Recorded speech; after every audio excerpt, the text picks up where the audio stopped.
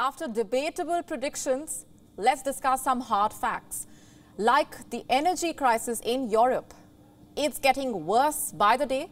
Electricity bills are soaring, gas reserves are depleting, and winter is coming. As the mercury dips, gas and oil consumption is going to pick up. But Europe does not have enough supplies. So what is it doing to avert this crisis from snowballing? Cost cutting. Almost every European nation has set new power-saving targets, new limits on energy consumption. Take the case of Greece. It has told the public sector to turn off lights or face consequences. What sort of consequences? The withdrawal of government funding to energy firms. Listen to this. Reduce the air conditioning. Maintain the heaters. Remember to turn off the lights so we are not wasting energy. The lights on government buildings do not still be on at midnight. We are asking basic things. In France, the government is taking similar steps every day.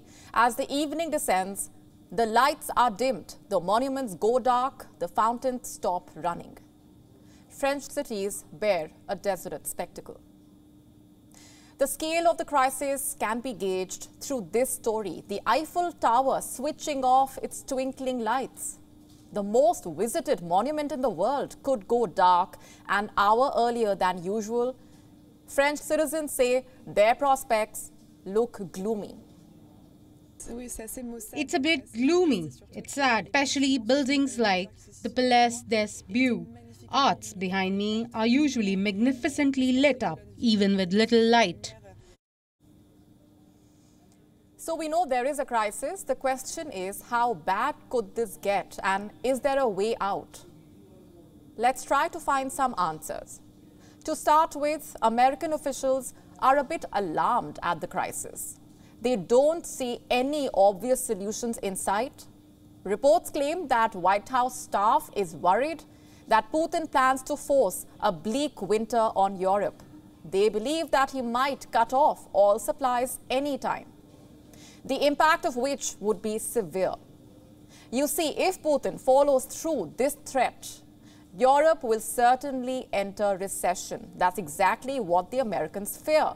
Reports in American media have gone as far as to say that Europe could be heading back to the Middle Ages, to using firewood for heating, to waiting weeks for supplies, and traveling miles for fuel. And what's worse, this will not be a short-term crisis. Analysts are expecting a deeper, prolonged crisis and an even more persistently elevated inflation. The figures tell you the story. According to a recent survey, economies in the Eurozone, which is a monetary union of 19 EU nations, will witness a 1.7% contraction in real GDP, 1.7%. And some European nations will be worse off than the others. Let me show you some more numbers. According to the same survey, the GDP growth rate in Germany will be down by minus 2.3%. In France, it will be down by minus 2.1%, and in Spain, minus 1.6%. Interestingly, America stands to gain from Europe's suffering. Let me explain this.